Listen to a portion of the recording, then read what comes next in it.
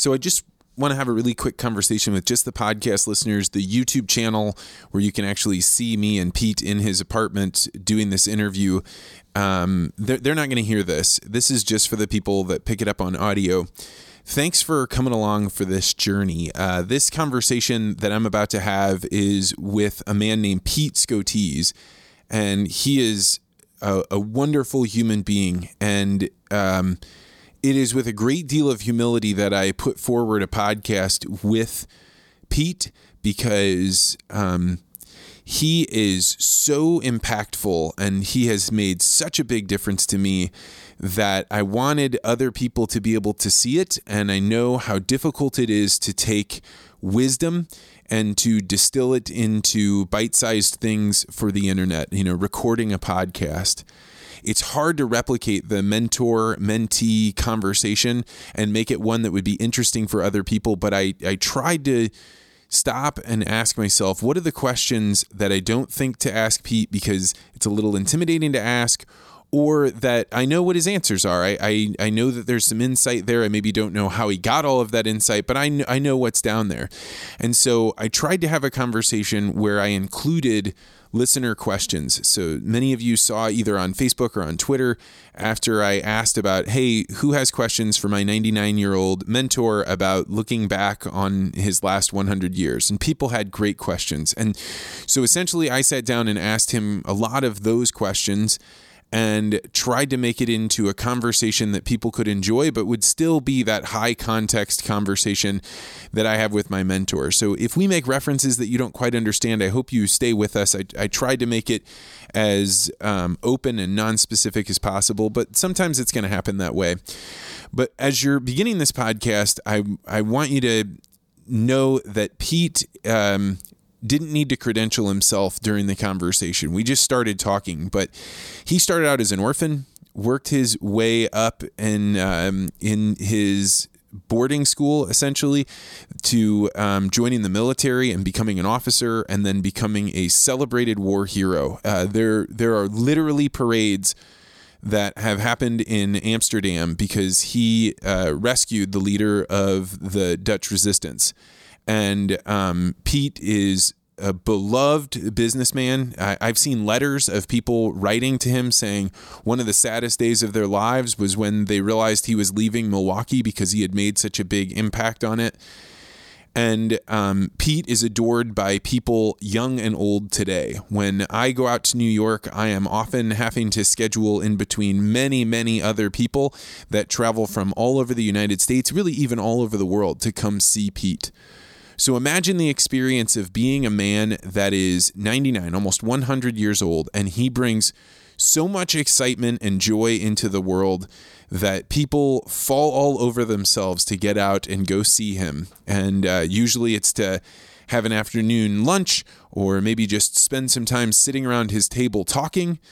It is in his Manhattan apartment. It overlooks the UN and Trump Tower.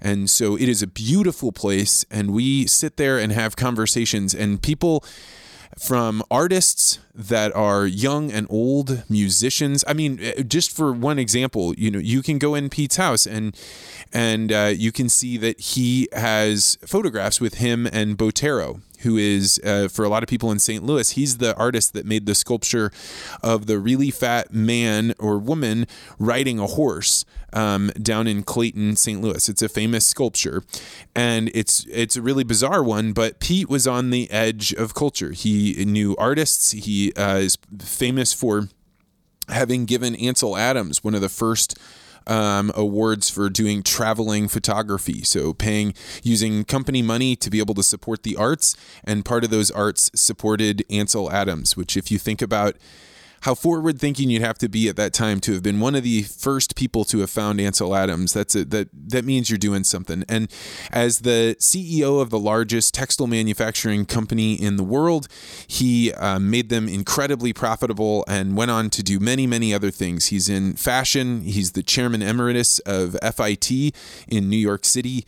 He is just extraordinary in every single way that you can imagine. He was a devoted husband that has taught me so much about what it is to love a woman, what it is to care in a family, what the different roles are, and how there are times when a child has to leave behind what their parents think and go on their own. And so I am so proud to be able to share this conversation with you guys.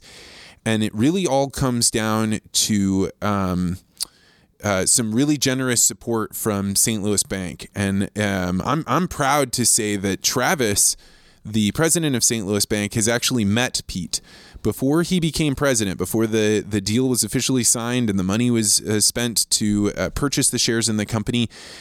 Travis went out to New York with me, and we sat down with Pete for 2 days and talked all about business and about how to structure and how to be a manager and how to handle challenging situations and how to make sure you were making the right decision.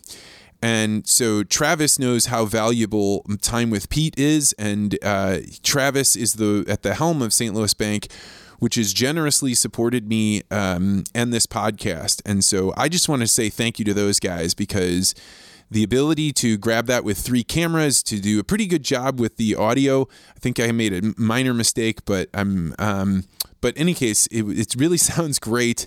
And it is all because they believe in what I'm doing, in the value of capturing good conversations.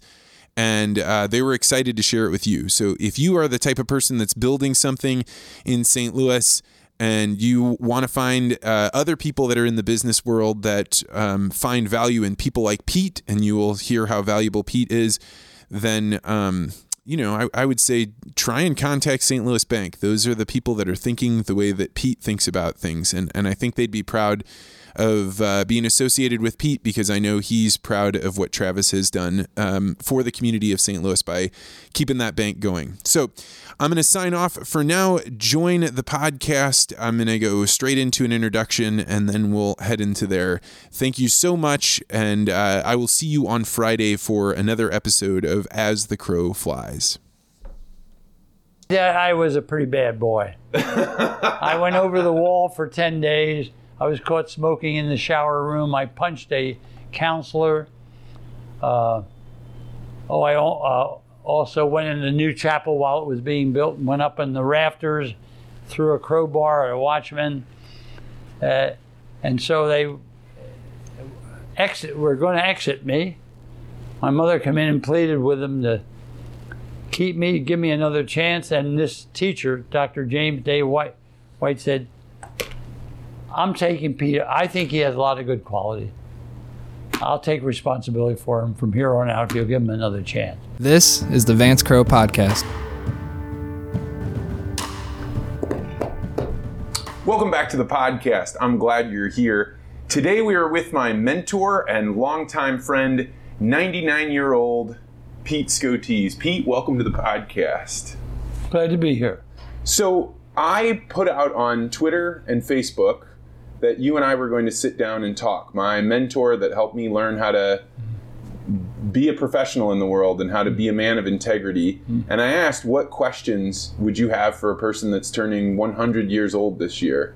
And I got a whole bunch of questions, but I thought maybe a good one to start on is actually something that you and I have talked about several times, and it's really pretty personal, but it's something that everybody faces, which is, what do you think happens when you die?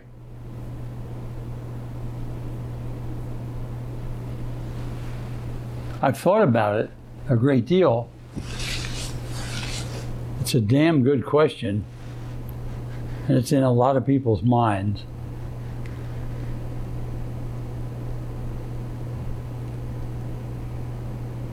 It's hard to answer. I don't really have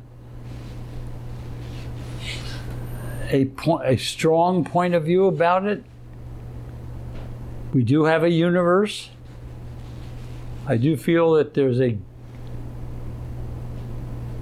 greater force in the universe, whether the force is religious or whatever, and it's kind of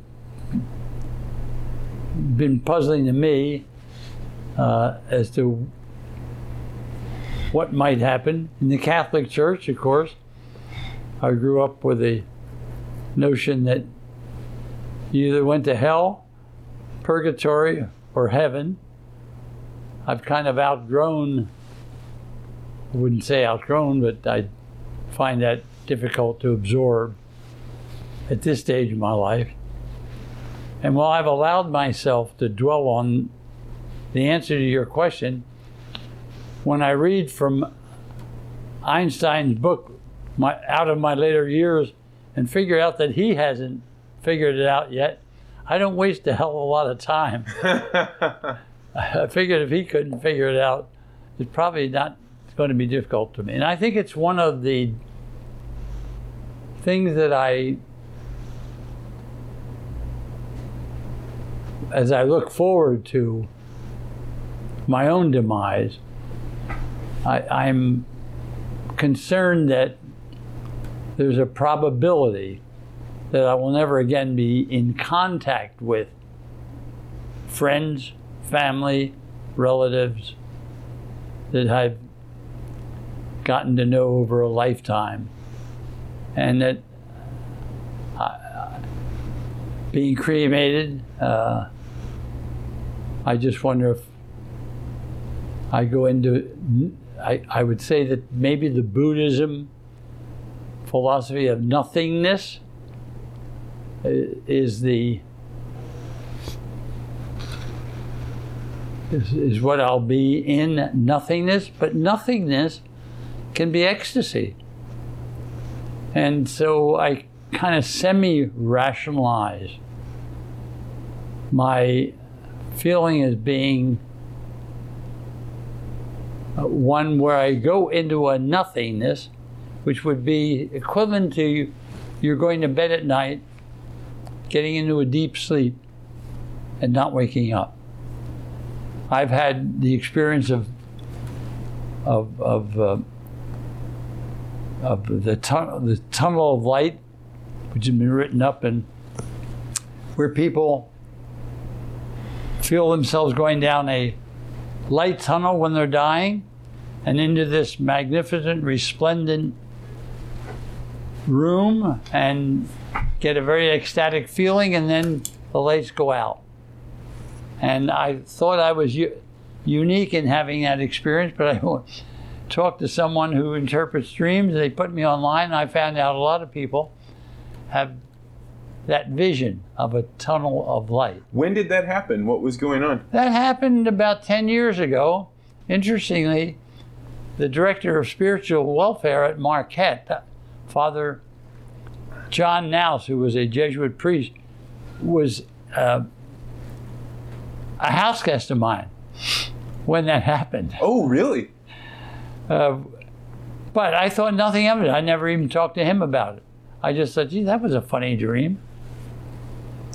So I've walked all around your question, and I haven't given you an answer, except that I think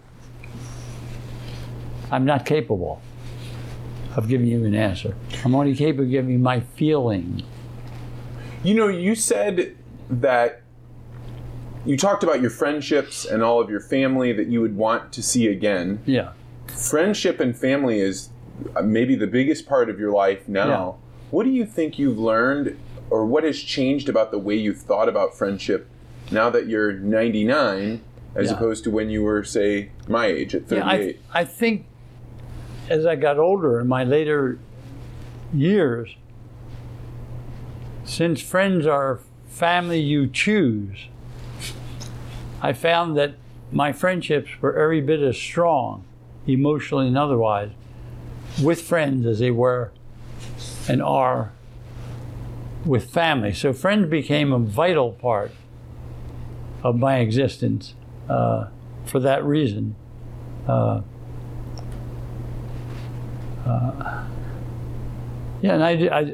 in my case, I thought about friends in categories. And one way I would categorize a friend would be, in my own mind, if I were committed to a destination for eternity, and I could take my family my immediate family, and 5 friends with me for the rest of time, who would I take among my friends? And it was a way of kind of sorting out who might be the most important. And it couldn't be someone who was demised. And I often, I thought, well, you know, I would hate to limit it to 5, because when I look back on life, I have a whole trail of people who I were friends, mentors, and who I would not wish to give up if I had any choice at all. Did you notice any patterns emerge about the type of people you considered for those 5? They were always people who had leadership qualities, where I learned where they had a side to them, experience-wise and otherwise, which was different from mine, so that I could learn a great deal from them. And where their interests were broad, not narrow and deep, so that we could talk on a broad range of subjects when we were talking, both personal, whether it was in the field of art or business or whatever. So there are people with very broad-ranging interests, and not narrow and deep in how they lived and thought. Much of what I learned about friendship as an adult came from you and I speaking a lot about various problems that I would have, or challenges that you face along the way. Mm-hmm. What changed with you over time with the friendships that you were able to cultivate as an older person as opposed to when you were a young person? The question is, I mean, what's the difference? Yeah, I mean, you have still many friendships, but they're different now in some way. I find in my older friendships, I was more on the tutoring, giving end, and not the recipient as much as it was in the earlier friendships. So I was kind of moving from mentoree to mentor, but assembling, collecting friends in the same way, but with not a different purpose, but with different conversations, different discussions, different outputs and inputs. Ever since I've known you, you have surrounded yourself with many young people. I was around, but there were many other, and a lot of them beautiful young women and people excited about life and into the arts.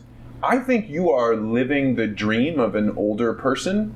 Mm-hmm. How did you continue to be able to find and cultivate relationships with young people as you got older and older? Most older people don't have those relationships. Well, interestingly, many of the people you're talking about, the younger, were members of second, third, and even fourth generation of people that my wife and my wife of 75 years, and I knew way back.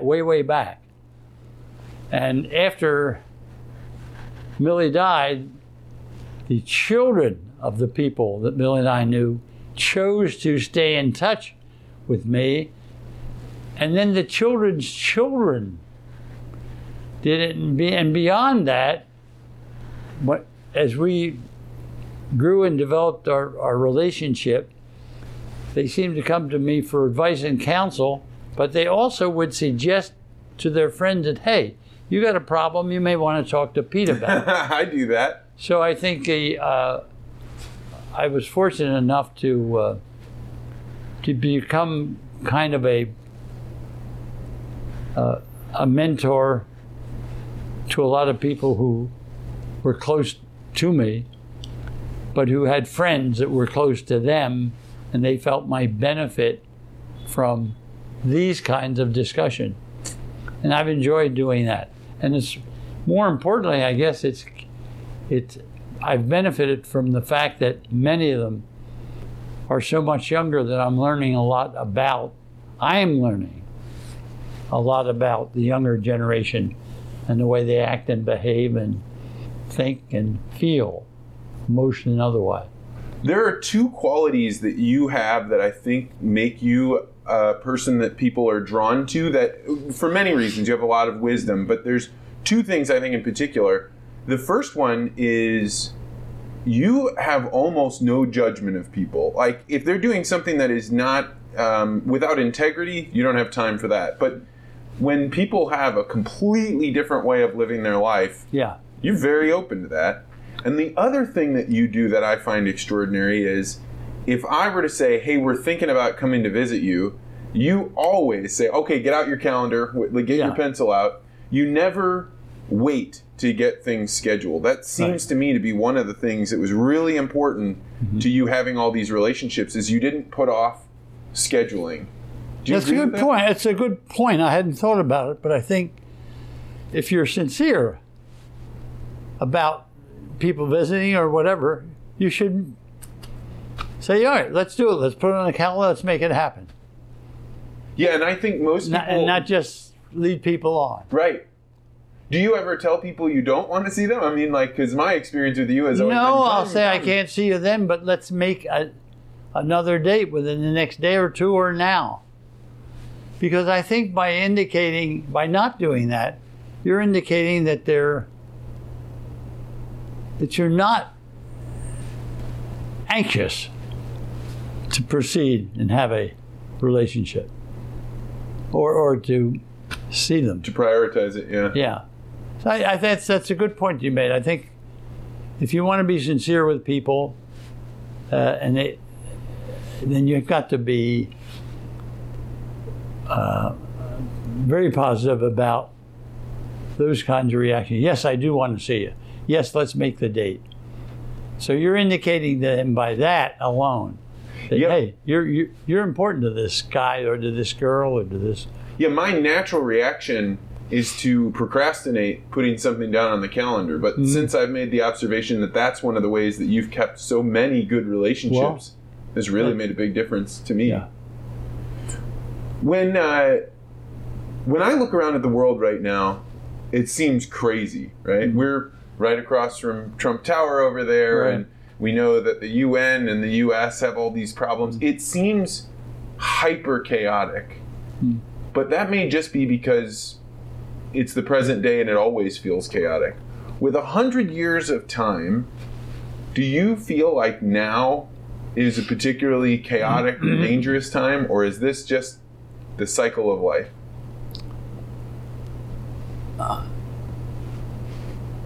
I'm not sure it's more chaotic, but I'm double damn sure that we're being more informed about the chaos. Oh.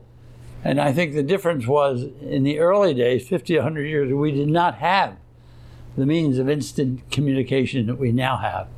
We didn't have the tools of relating that we now have, and more importantly, that we have on the horizon, whether it's A1 or cloud computing or 3D printing or whatever.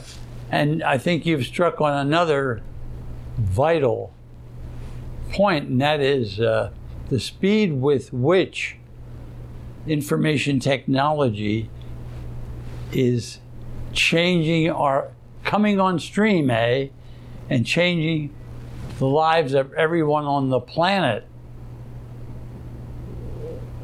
A huge tsunami of information and information gathering and information cascading that people are going to have to sort through.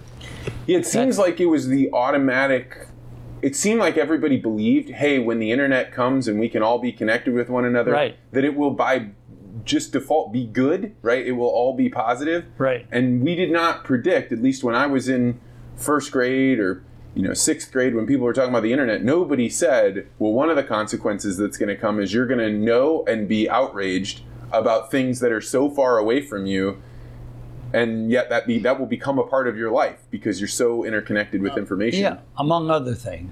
Among other things. And the other thing is what the internet can promote that's, like I think the New York Times devoted 1 or 2 pages to the promotion of child pornography because of the internet. Right. And their ability to reach, the predators' ability to reach children directly. Mm-hmm. So the internet's creating, as I said earlier, a tsunami of problems as well as opportunities.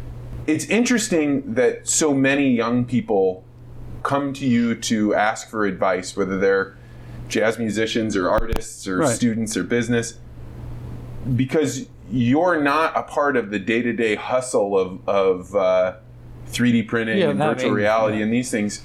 Why do you think people are so drawn to mentors that have such long time Because history? I think they're looking for an anchor that's not emotionally that drive not their emotions but their logic.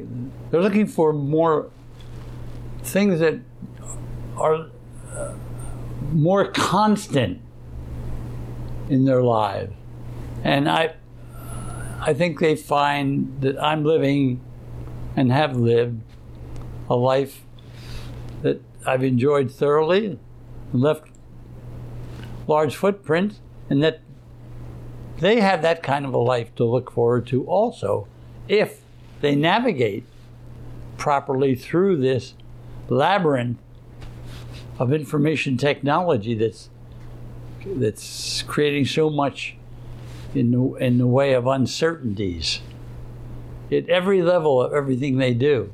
So it's comforting for them to talk to someone who, in this climate of uncertainty, can offer basic advice and also allay some of the fears they have about their own futures, about jobs, about their passion, or about what they want to do 10 years from now, 5 years from now, about their employment and what they like about it or don't like about it. So I represent the past with an understanding of the future. Yeah, I think that's absolutely right. Yeah, you've probably had to hear the same questions and concerns from all the young people that walk in here.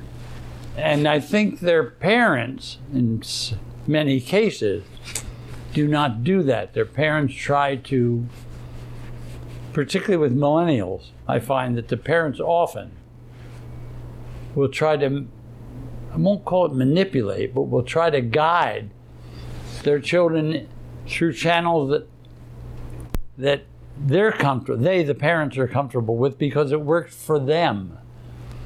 And I often counsel with parents about the fact that their children have grown up in a totally different environment and that they should give them slack, as my son says, in coming to their own conclusion over time. I think that's probably the single biggest rift between teenagers and parents, particularly among the younger generation. Where even people in their 20s. I mean, that's where it really comes to a head now. Yeah, right on up.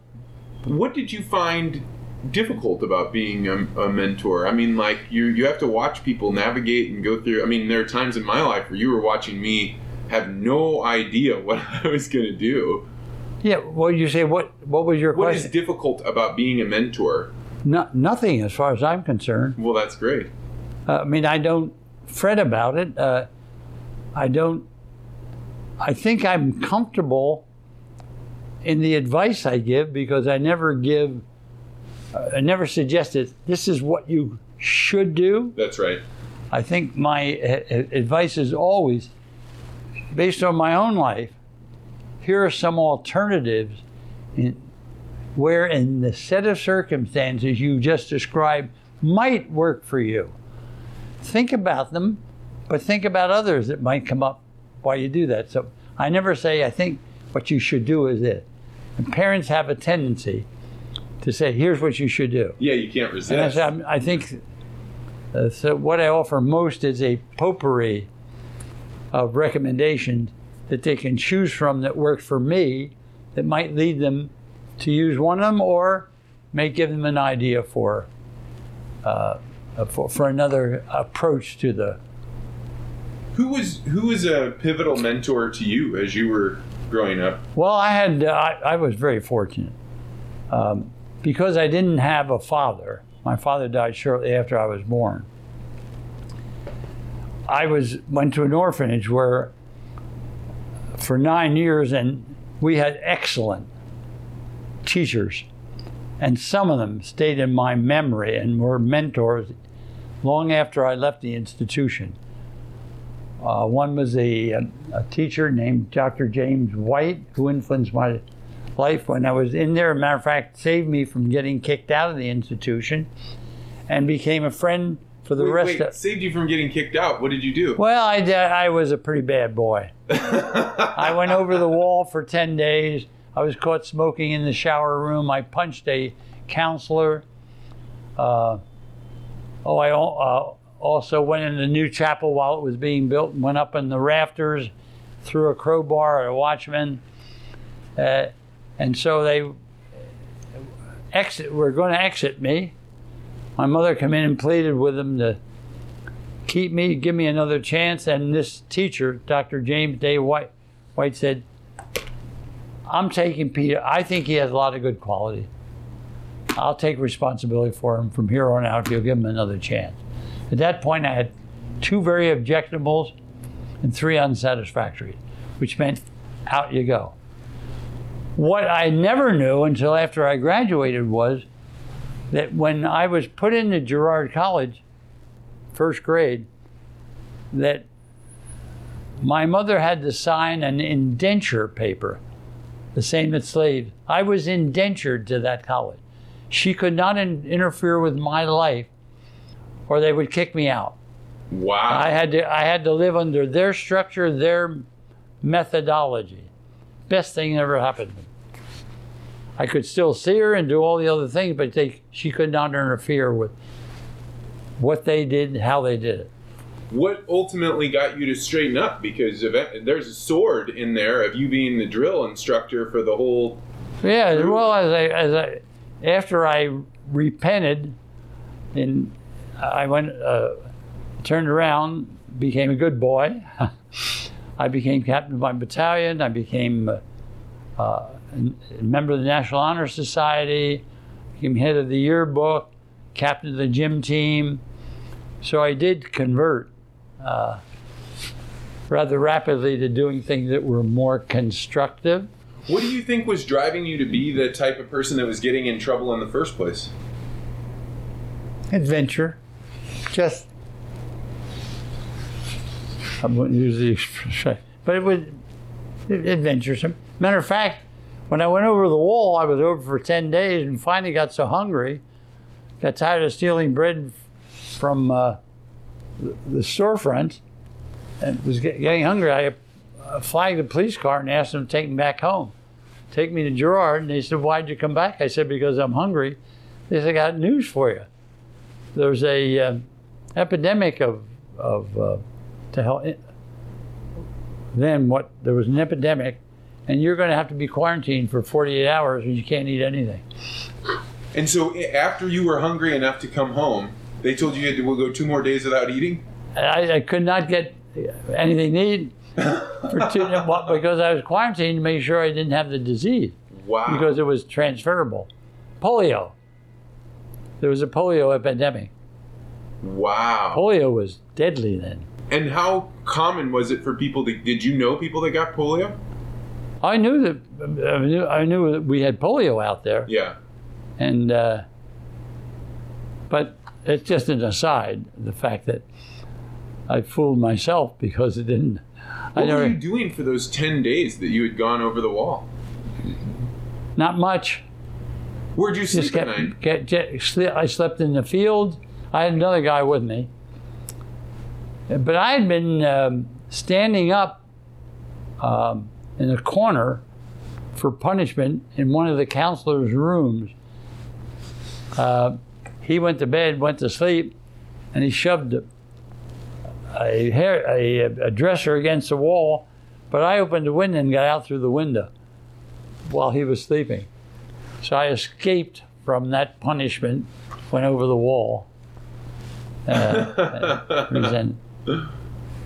then you went on and joined the military. Went in the military. I was always adventuresome. That's why I transferred. When I was transferred from anti-aircraft artillery to infantry, I volunteered for parachute infantry because it was adventuresome, more adventurous than foot infantry, and I got paid $100 a month extra. That was a big deal during the Depression. Yeah. $100 a month on top of my officer's pay. When you look back on the span of time, are there things that you regret not doing? Were there adventures you didn't go on that you wish you had gone on? The only thing I've thought about was that if I had my life to live over, I would live in another country, another culture, yeah, for at least a year. I think it's vital that we don't think that America democracy is the only form of.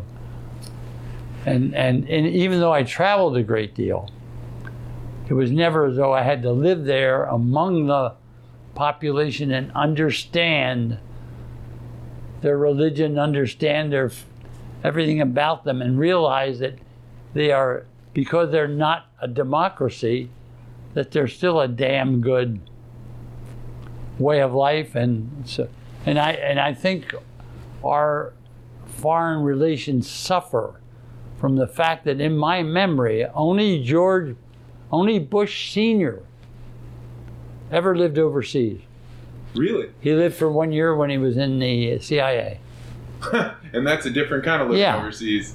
So we don't have presidents that understand foreign policy because they haven't lived in another culture.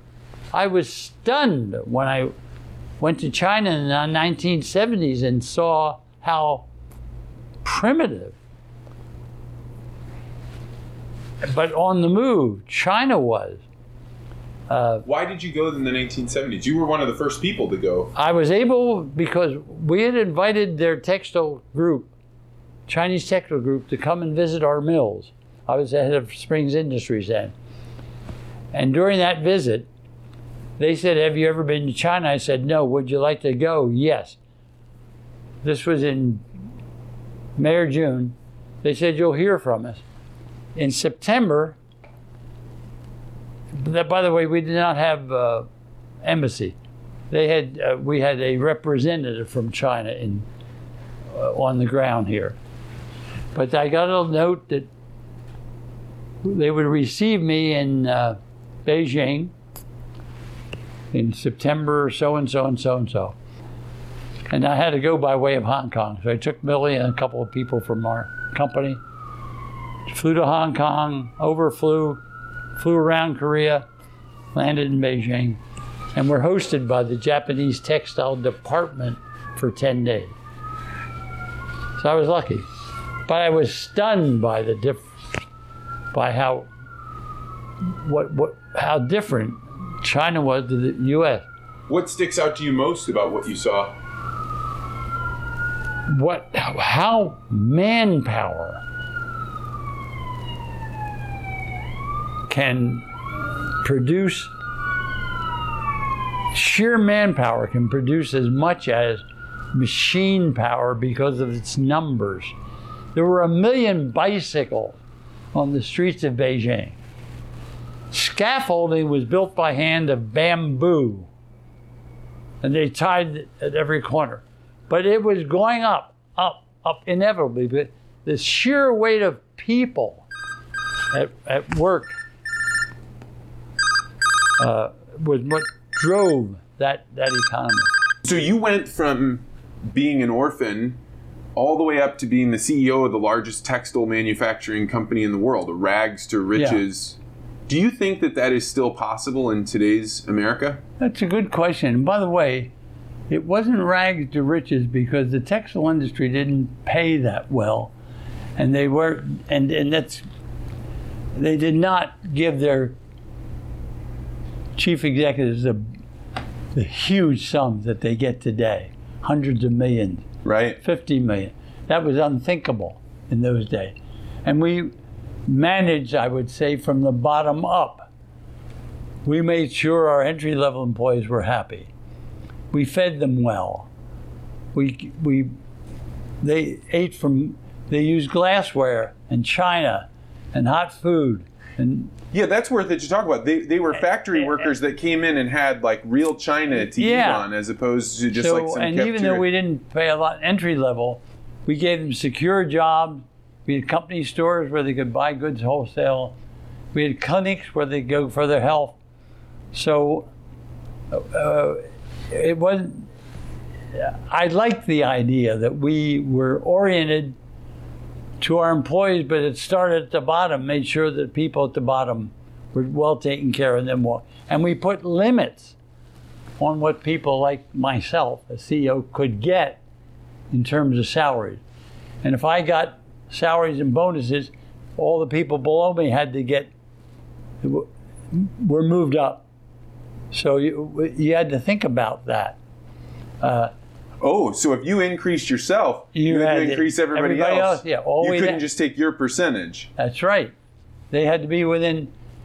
I couldn't be more than 10% above the next level. Well, that does not happen now. No. Oh God, no. They pay them. It's egregious what's happening now. You think so? You think that they're paid they're paying much too much for CEOs. They're paying, and that's why there's a more and more spread between middle class and the rich are getting richer and the other.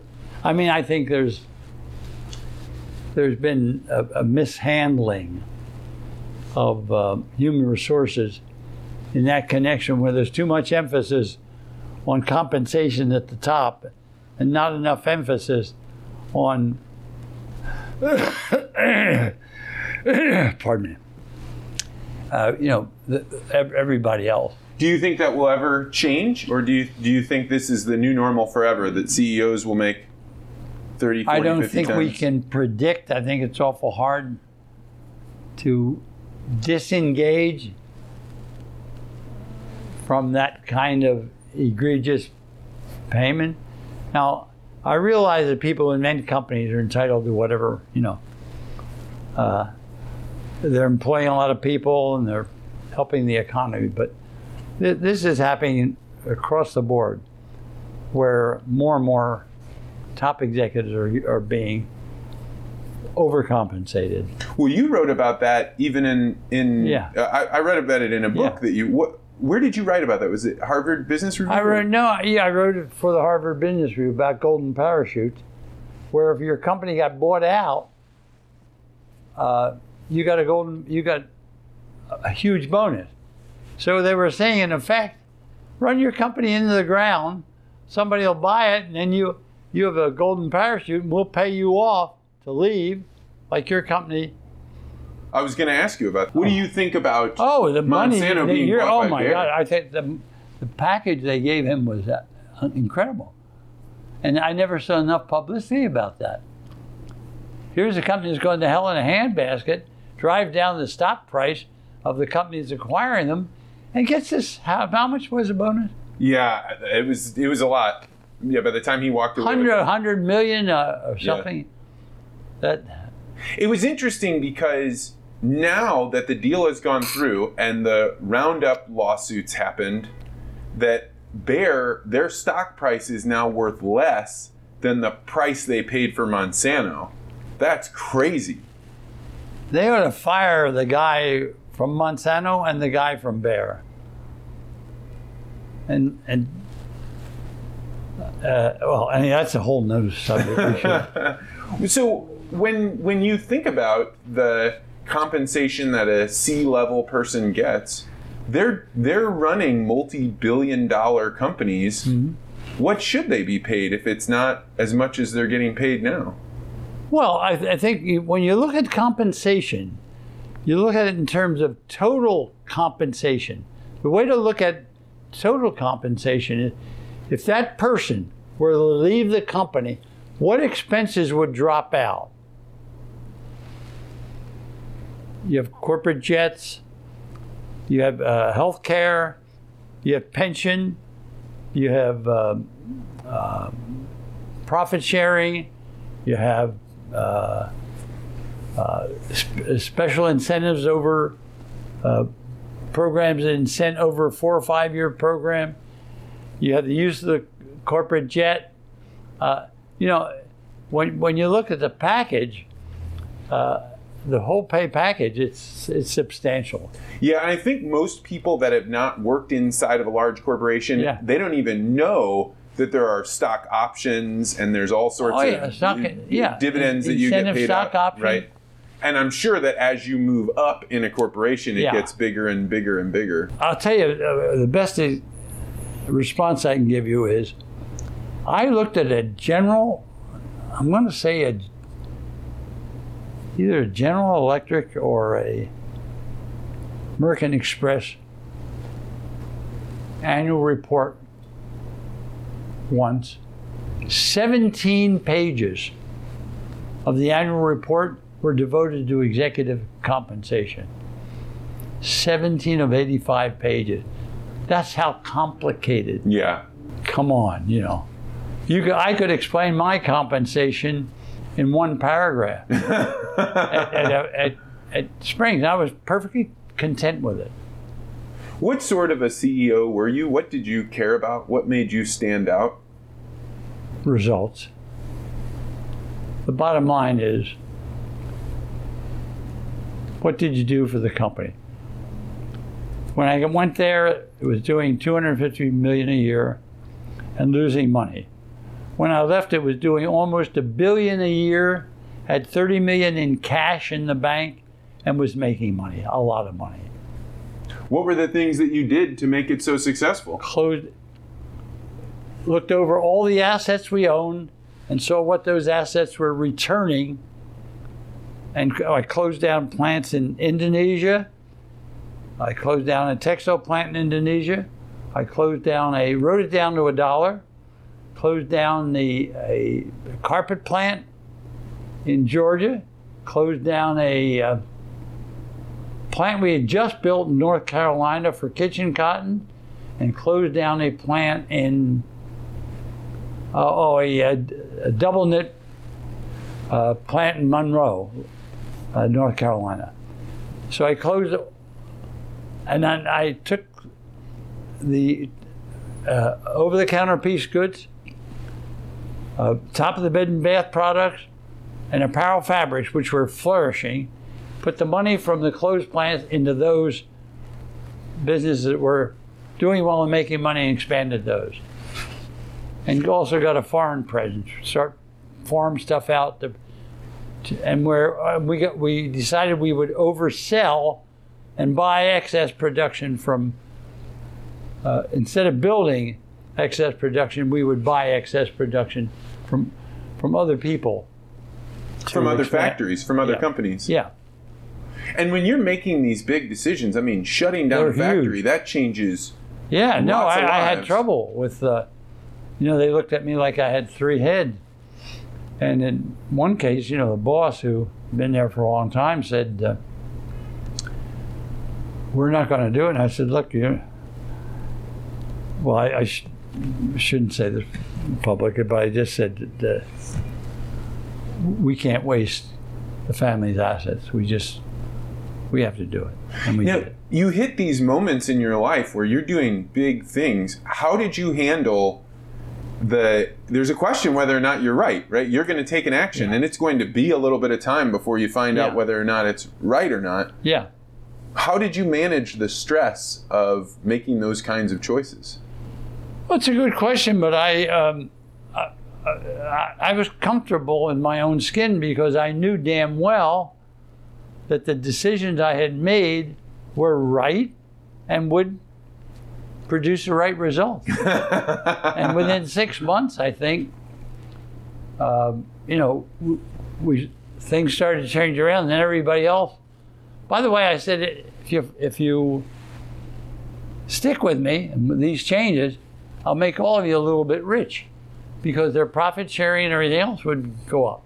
And I did. During this time, when you were in the textiles, you started to get involved in the art scene, or kind of cross between art and textiles.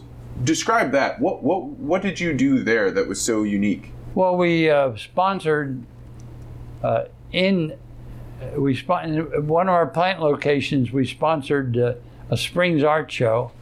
That's from the Springs Art Show. And once a year, we had an Art of the Carolinas exhibit where people, whether they were artists or not, could bring it, show it for a month. We would have a museum director look them over, pick first, second, third prizes, travel those around for a year exposing the artist. And so Springs was engaged in the arts that way. And then we sponsored, with the Museum of Modern Art, Photography Now at the rate of $250,000 a year, promoting young photographers, because we felt that photography was an incoming art form. We did that for 10 years. And it wasn't popular before you did that, photography? It was popular, but it was not an art form. It wasn't considered a real art form. Oh. It was popular because everybody had a camera. Everybody, the children, but it wasn't. It hadn't reached a level where it was an art form. It was really an art form where people pay a couple $100,000 for it, as they would for an Ansel Adams. And then we went to the museum went to the Metropolitan Museum, signed a contract with them where we could access all of their textile fabrics all the way back to the Persian collection. And we translated a lot of that work, China and elsewhere, onto bed sheets, bedspreads, towels, and sold it as the Metropolitan Collection by Spring Made, and gave them 5% of the sale. We paid them $2.5 million in royalties over a period of 3 to 5 years. We did that with a Guggenheim in a smaller way. So our footprint in art was constant. How did you even start those conversations? Because this had to have been very different from what other people were doing. Or were other people doing this and you just got in on the action? No, we wanted to distinguish ourselves. I'd gotten a little bit of this. This is what I did in Milwaukee. When I was in Milwaukee, we had import fairs and supported the museums. So I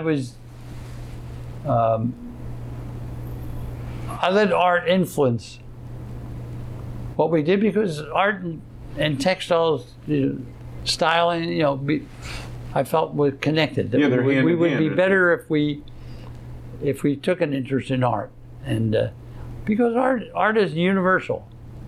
So you brought up Milwaukee. You ran a store called the Boston Store in Milwaukee, and it was a department store that was kind of a bargain store. Bargain basement. You brought them up Elevated. Tell me about that experience. Well, we were. I'd never run a department store. I had sold to department stores, and I thought, how can I differentiate my stores? I said to your bride, how are you going to differentiate what she wants to do? So I had a survey taken of all the stores within 30 miles and what kind of goods they were selling. And I found out that they were selling mostly what I would call basement and budget price line. Now this was J.C. Penney, Marshall Field, Gimbels, etc. So I came back to my group and I said, we're going to get out of basement and budget price line. We're going to go to moderate, upper, moderate, and high, because we want to get away from, and we want to offer people the better good. And as fast as we did that, our sales and profits went like that, even though we were the 1/3 the size of our major competitor. Really? We had Italian import fairs. We built an enclosed mall shopping center, the first in this state of Wisconsin. Meaning that it used to be in Wisconsin when they would go shopping, they had to be outside, and now all of their shopping, the walking around between stores. On the branches. Right. You could go to our new branch there and stay inside and all day long.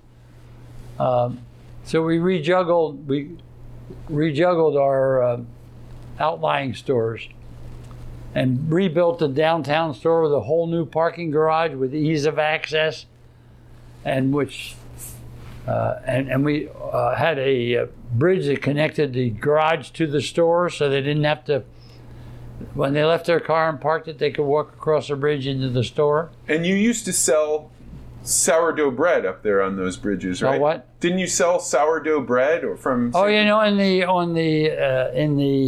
tunnel that the bridge. The bridge that we built, we decided to sell foodstuffs, exotic foodstuffs, including sourdough that we flew in from San Francisco, and spices and stuff like that, so that they could have a shopping experience going in and a shopping experience going out. And they could lower the price that they paid for parking by buying goods and showing us the parking stub on the way out. So we use a lot of innovative...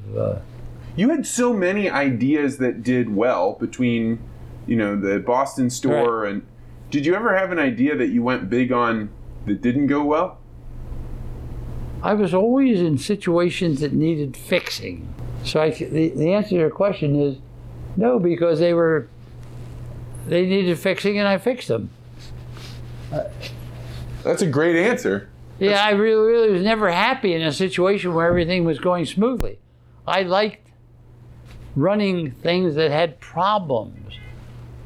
And I think that's, there's a phrase. And maybe that's the same way I am with people. With people, I enjoy people with problems. Fixing. Yeah, that's a great point. Yeah. The thing that I didn't realize where I got it from, but when people ask me about job advice or what should I do for a career, I always talk about find a problem that you're really good at solving. Yeah. And then go solve that problem, because that's how you create value in the world. Yeah. But I probably got that from you.